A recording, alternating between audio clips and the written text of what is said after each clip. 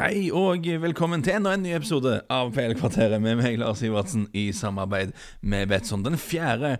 episoden jeg tar opp denne uken. Det har vært så mye action, og batteriet på opptaksmaskineriet her begynner å bli dårlig. Så mye har det vært, og mye PL-kvarter nå. Men det er jo siste uken før seriestart kommer gjennom. Det er en uke i året der vi tåler en fullstendig overload av podcaster, der vi ser frem til det som skal skje. Så må det jo være denne uken her. Jeg kan ikke forstå noe annet, og som det har blitt etterlyst da, så og som jeg har lovet, så skal vi ta en podcast med sesongspill, med spesielle ære til deg, et forspøk på Twitter, ask and you shall receive, og så videre.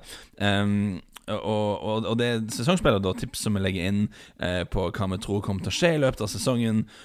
Om du ikke spiller på odds noe særlig, så tror jeg fortsatt det er ting å hente for deg i denne episoden, for det er jo til syvende og sist bare diskusjoner om ting man tror kommer til å skje, og hvorfor eller ikke. Og det er jo det vi alle driver med i ukene og dagene inn mot sesongstart, så jeg håper det er noe her å hente for alle. Og først og fremst, jeg husker at noe av det som irriterte meg mest da jeg var ung da, før jeg holdt på med dette her selv, det irriterte meg enormt at du hadde sånne synsere som satt og synsa ting uke inn og uke ut, og bare tok beviselig feil om ting gang på gang, og så måtte de liksom aldri svare for noe av dette her. Og bare ta feil, og det ble jeg liksom så gal på da. Så man må jo alltid prøve å være den endringen man har lyst til å se i verden. Så jeg liker i hvert fall å tro at her på podden og i mitt sånn arbeid ellers, jeg pleier ikke hjemme meg når jeg bommer på ting, og når jeg bommer veldig på ting, for dette er jo sånn at så alle tar jo feil hele veien. Sånn er det jo med fotball. Det er så håpløst mange variabler her at du skal ikke, hvis du stikker hodet frem og mener noe som helst og spår ting, så vil du alltid ta noe feil. Det er helt uunngåelig. Men om du da erkjenner det og ser litt på hvorfor du tar feil i ettertid, så kanskje du kan lære noe og bli litt klokere, tenker jeg. Det er i hvert fall det jeg prøver å gjøre. Så når vi først skal gå løs på årets sesongspill, så vil jeg først gå gjennom fjorårets sesongspill, og da nådeløst utlevere meg selv på de tingene jeg tok feil på. Og det var noen helt grusomme smeller der, så jeg skal ta de aller først. Vi tar de dårlige nyhetene først, rive av bandasjen før vi setter på balsam, eller hva det er. Så jeg får heller skryte av Jamie Vardy-shouten min etterpå. For jeg skal jo skryte av ville hester kan ikke stoppe meg for å selvskryte litt der også. Men vi får ta den vonde delen først. Og det er blytungt, jeg kjenner. Jeg har litt lyst til å liksom ikke gå tilbake og rippe opp i dette her. Men arkivene til podcasten ligger der uansett. Dere kan jo sjekke det ut hvis dere er interessert. Jeg kom i fjor frem til at ikke bare at jeg trodde Tottenham skulle klare topp 4, men at 1,50 på at de skulle klare det var spilbart. Det er jo rekordsvagt meldt fra min side. Det var helt krise. En ting er at man ikke burde, det var kanskje ikke lett å se den fullstendige kollapsen komme, men det var en del sånne underliggende tall der, at Tottenham hadde sluttet å presse så mye som de gjorde før, at Tottenham hele sesongen før hadde liksom gradvis rett og slett sluttet å gjøre de tingene som gjorde at de var gode under Pochettino en stund, men så ble jeg nok litt blendet da, at de klarte å krangle seg til en veldig heldig Champions League-plass til slutt, at de kom til finalen selvfølgelig, så jeg ble litt lurt av det. Hadde litt for stor tro på de nye overgangene som sleit med å påvirke ting allerede første sesong, så det ble feil. Jeg sa også at 1,50 på at City skulle vinne serien var helt ok, igjen ikke bra, ganske skandale faktisk.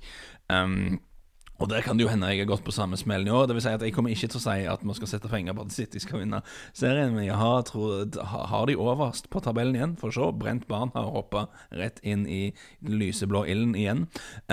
Og jeg sa da, dette er kanskje den jeg er mest flau for, 1,67 på at Sheffield United rykker ned var spilbart, og 4 blank på at de havner sist kan være interessant. Dette er ting jeg sa, herregud. Så jeg bomte også på Arsenal over 67,5 poeng til 1,88 odds. Jeg hadde alt for mye tro på Arsenal i fjor.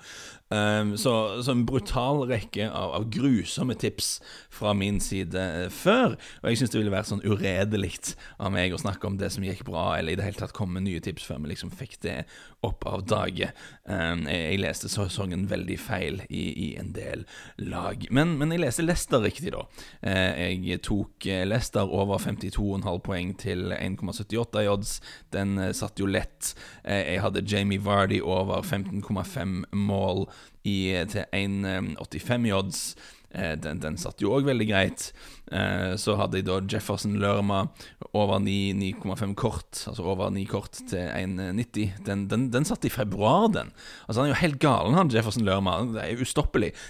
Jostein Grindhaug, var det ikke han som en gang sa om en dommer at han må ha spist spinat og drukket maling, han der, eller noe sånt, sa Grindhaug. Og sånn er det jo bare helt med Jefferson Lerma i konstant malingmodus og bare feier folk ned. Så i februar var han oppe i over 9 kort. Så det var jo kanskje det beste spillet, egentlig.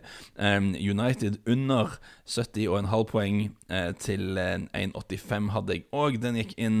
Så det var ikke bare negativt da. Det var en del ting som tikket inn. Og det var de tingene jeg rakk i sesongspillbiten av episode 11 av PL-kvarteret, så for nesten 100 episoder siden, som jeg nå hørte tilbake til. Og det var i den tiden da jeg faktisk prøvde veldig helhjertet å holde det til et kvarter.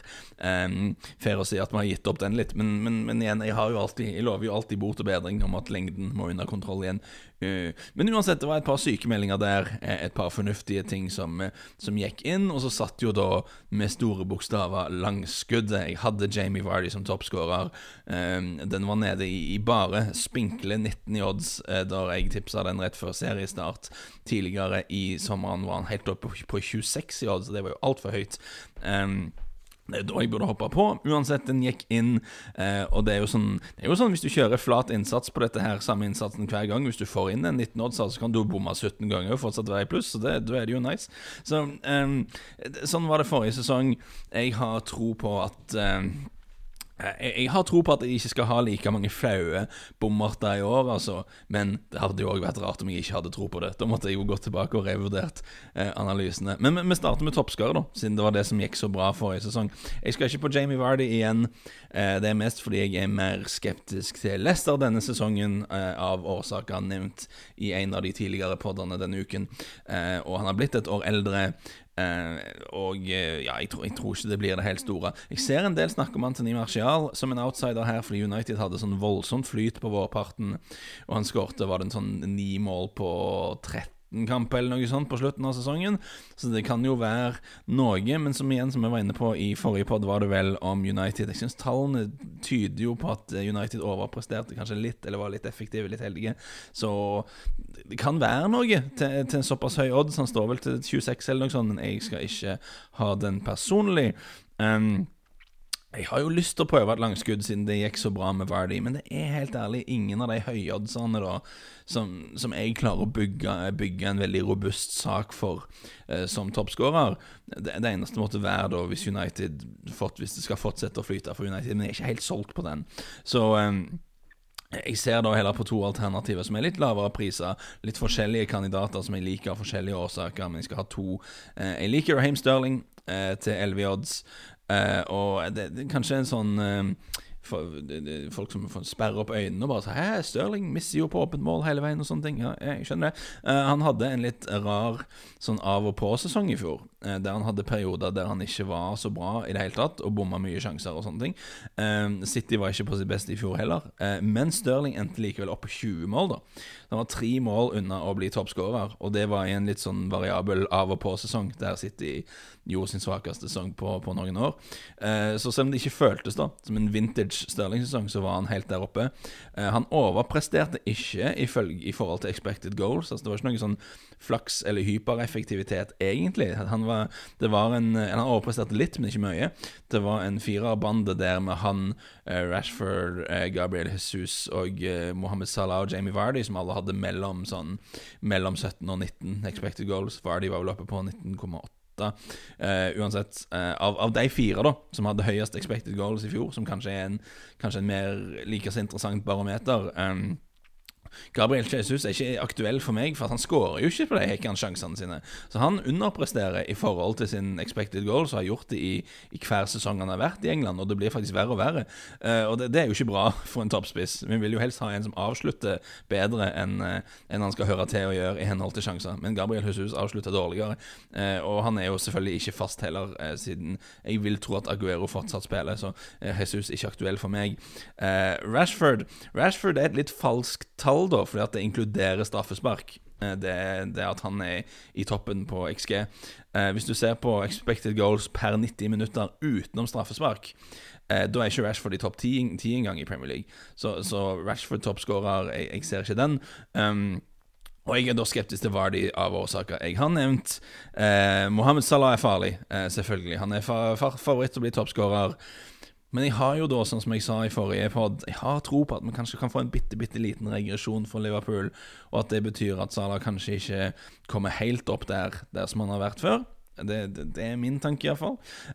Og hvis du ser på andre kandidater, Aguero et år eldre, har alltid disse skadene sine som man plukker opp.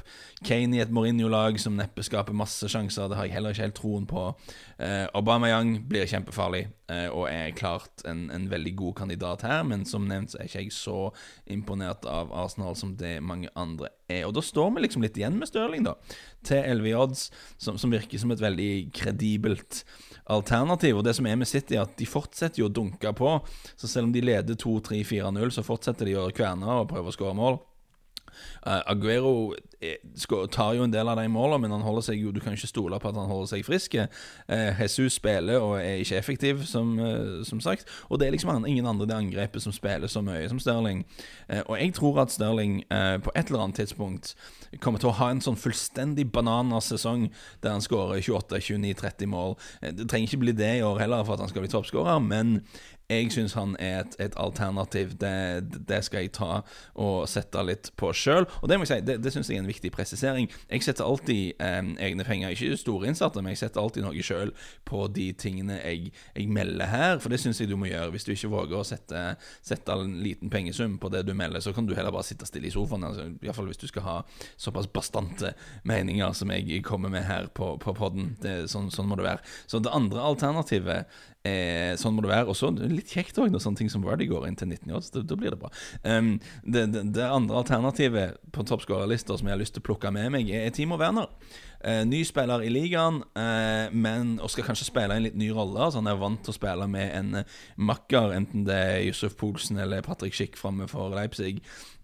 Jeg tipper han blir mer ensom spiss I Chelsea, så det jo et usikkerhetsmoment, men jeg har sett han en del, jeg synes han ser helt enormt bra ut. Jeg kommer rett fra en monstersesong I Bundesliga, der han skårer 28 mål på 34 kamper. Igjen, før dere protesterer høylytt I rommene der dere sitter, Bundesliga en litt åpnere liga, det stemmer det skåres litt mer mål enn det gjøres I Premier League, og Werner skal inn I et nytt land, nye spillere, sannsynligvis en litt ny rolle. Så en del ankepunkter det der. Men han får liksom sånn Hakim Ziyech bak seg, Kai Havertz bak seg, to spillere som nye I ligaen, men som har prestert mye på høyt nivå før, som jeg veldig tro på. Christian Pulisic har fått et år til å vende seg til, og så veldig bra ut på slutten av sesongen, synes jeg, for Chelsea. De spiller offensivt under Frank Lampard, så det føles litt iffy ut å backe en spiller som ikke har vist noe I Premier League før da. Selvfølgelig, jeg ser den, men jeg synes at Werner I et felt der, som jeg nå har sagt de siste minuttene, jeg finner mange motargumenter mot en del av de andre også, og Werner som toppskårer til 10 odds, å plukke litt spill på han og litt på Sterling, da tror jeg vi har dekket to veldig gode alternativer der. Tabellspill I toppen av tabellen jeg litt usikker. Jeg endte altså, som dere har hørt på, at jeg holder Manchester City som knappe favoritter, men de har en odds på 1,75 da, mot Liverpools 2,75, og jeg ikke sikker på om de skal være så store favoritter egentlig. I mitt hode så det nærmere sånn 50-50, eller altså, hva kan vi si, det 48-48 mellom de to, og så 3% Chelsea og 1% United, eller noe sånt I mitt hode, det titelracen. Men jeg har da vippet det I Citys favør I mitt hode, og du kan jo da si at hvis jeg tenker det så close, så skal jo 2,75 på Liverpool faktisk være spillbart, men jeg har da mine små tvil om Liverpool likevel, så jeg tror jeg styrer unna hvem som vinner serien. Jeg holder med United og Chelsea som såpass klare favoritter til å klare Champions League-plass igjen bak City og Liverpool, at jeg synes ikke 3,50 I odds på at Arsenal klarer topp 4, eller 4 I odds på at Tottenham gjør det, føles spesielt fristende ut for min del. Et spill som kanskje kan være noe, altså 5,50 på at Everton sniker seg inn på en topp 6-plass. Det kan være jeg gjør denne feilen igjen da, at jeg overvurderer disse nysigneringene litt, men det ser jo som meg ut som om som Everton beklager, har hentet akkurat det de trengte. Og kanskje da Arsenal eller Spurs eller United for den saks skyld, eller kanskje til og med Chelsea får en sånn vanskeligere sesong enn ventet. Hvis Everton gjør en solid sesong da, noe à la det Leicester fikk til i fjor totalt sett, så trenger de jo bare at en klubb fra topp 6 spenner bein på seg selv og får en sånn katastrofe-meltdown og surrer rundt, så det føles jo ikke helt umulig. Og av årsaker som jeg har nevnt i tidligere podder, så liker jeg Everton litt, så kanskje 5, jeg fører ikke den opp på lista mi, altså. Men det er noe å se på. I motsatt ende, et som jeg skal ha med da i dette tabellet, jeg skal ta litt på at West Bromwich rykker ned. 2 blank i odds på at West Bromwich rykker ned. Jeg synes det er spilbart. Nå kan det hende jeg gjør den Sheffield United-brøleren igjen, men jeg tror ikke det. Jeg ser på dette laget til Slaven Bilic og hans menn der jeg synes det stinker championship av den gjengen, og i motsetning til Sheffield United så de har liksom ikke noe unikt og annerledes med måten de spiller på, sånn som Sheffield hadde, som jeg burde ha plukket opp, som gjør de til et mer effektivt lag enn det spillerne skulle tilsi. Jeg tror, hvorfor er det veldig enkelt, jeg tror det er mer enn 50% sjans for at West Bromwich rykker ned igjen, og jeg tror det er ganske mye mer enn 50% sjans, og da skal 2 i odds på at de rykker ned være et greit spill, så det er et av de jeg skal plukke med meg denne sesongen. Andre ting, en del spennende andre ting som jeg har funnet. Ok, så Betson tilbyr 1,86 i odds på at Tottenham ender over 62,5 poeng, altså minst 4 poeng mer enn i fjor. Og med tanke på den da totale kollapsen Tottenham hadde i fjor høst, og den horrible skadesituasjonen de fikk litt ut på nyåret med både Kane ute og sånn ut en stund der, du trenger ikke være en sånn fanatisk Mourinho-lojalist, og gudene vet at jeg ikke er det, for å tenke at 4 poeng mer totalt sett enn i fjor bør være overkommelig. De har hentet Pierre-Emil Højbjerg og Matt Doherty. Kjedelige kjøp, ja, men de bør gi de litt sånn stabilitet i forsvaret. De har ikke gjort noe spennende på markedet, men fremover Harry Kane, Son Heung-min, Dele Alli, fortsatt en treer som potensielt sett har en masse mål i seg der. Så jeg tenker at 1,86 på Tottenham ender 62,5 poeng er spilbart. Spørs om ikke faktisk, altså poenglinjen ligger på akkurat det samme på Arsenal. 62,5. De skal jo opp litt mer i forhold til i fjor, siden de var enda lenger ned i fjor. Men som jeg sa i den forrige episode av podden, den top 6-previewen, jeg holder Tottenham og Arsenal veldig close. Så sånn 1,81 eller annet på at Arsenal ender over 62,5 poeng. Jeg tror ikke det er feil det heller, altså. Jeg tror vi får et sterkere top 6-felt og mindre sånn kaos og katastrofe der denne sesongen. Uansett videre, denne liker jeg spesielt godt her nå. Betson gir 1,78 i odds på at Dominic Calvert-Lewin skårer over 10,5 mål, altså han skårer 11 mål eller flere. Ok, Carlo Ancelotti har gitt Calvert-Lewin mye spiltid etter at han tok over, og selv om sesongen totalt sett var veldig rotete for Everton, så endte Calvert-Lewin da på 13 skåringer. Og nå har de da forbedret midtbanen, de har fått inn James Rodriguez bak der som kan være mer kreativ. Jeg har veldig vanskelig for å se for meg at med såpass bedre forutsetninger før denne sesongen, at Calvert-Lewin da plutselig skal falle ned til under 11 mål. Underliggende tall er bra, han kommer til mange sjanser. Det er ikke noe snakk om noe overprestering der, sånn sett. Får litt konkurranse da på spissplass fra sånne Richarlison og Moise Keane og sånne ting, men Ancelotti liker jo å spille med 2 spisser, og han virker å ha veldig tro på Calvert-Lewin, har fått masse spilletid etter at Ancelotti tok over, så vet du hva, Calvert-Lewin over 10,5 mål, 1,78 i odds, den skal jeg i hvert fall ha. En annen spiller spesial som jeg mener er spilbar er Raúl Jiménez på over 13,5 mål. Der er 1,86 i odds der. Raúl Jiménez 14 mål eller mer. Jiménez er sentral i alt Wolves gjør offensivt. Han er omtrent andre skader. Han har skåret 13 og 17 mål i sine 2 første sesonger i England. Låget sånn stabilt på 14 expected goals cirka i de 2 sesongene. Denne sesongen slipper Wolves å måtte kuke rundt i Europaligaen der, og det bør være en liten fordel for de at Jimenez plutselig skal havne på under 18 mål denne sesongen. Det har jeg veldig lite tro på. Så Jimenez igjen over 13,5 mål til 1,86 i spill. Det skal være helt ok. Annet spill fra Wolves. Dette en liten luring som jeg liker godt. Jeg skal over 6,5 gule kort til Ruben Neves. 7 gule kort eller flere til Ruben Neves får du 1,86 i odds på. Nå, i sine 3 sesonger i engelsk fotball så har Neves plukket opp 12, 8 og 9 gule kort. Når den sesongen han tok 12 var jo i Championship. Der spilles det flere kamper, men dere tar poenget. Om han holder seg skadefri, så ser jeg ingen umiddelbar grunn til at han plutselig skal ned på 6 gule kort eller færre denne sesongen. Jeg tror det blir enda mer ufine taklinger fra Ruben Neves. Så 7 kort eller flere til Ruben Neves til 1,86 skal jeg ha. Og til sist, som nevnt tidligere her, så liker jeg Raheem Sterling som en outsider til å bli toppskårer neste sesong, og når jeg da ser at Betson gir 1,86 i odds på at han havner over 16,5 mål, altså 17 mål eller mer, da tenker jeg at den det definitivt verdt å henge seg på. Sterling har skåret i de siste 3 sesongene 18, 17 og 20 mål.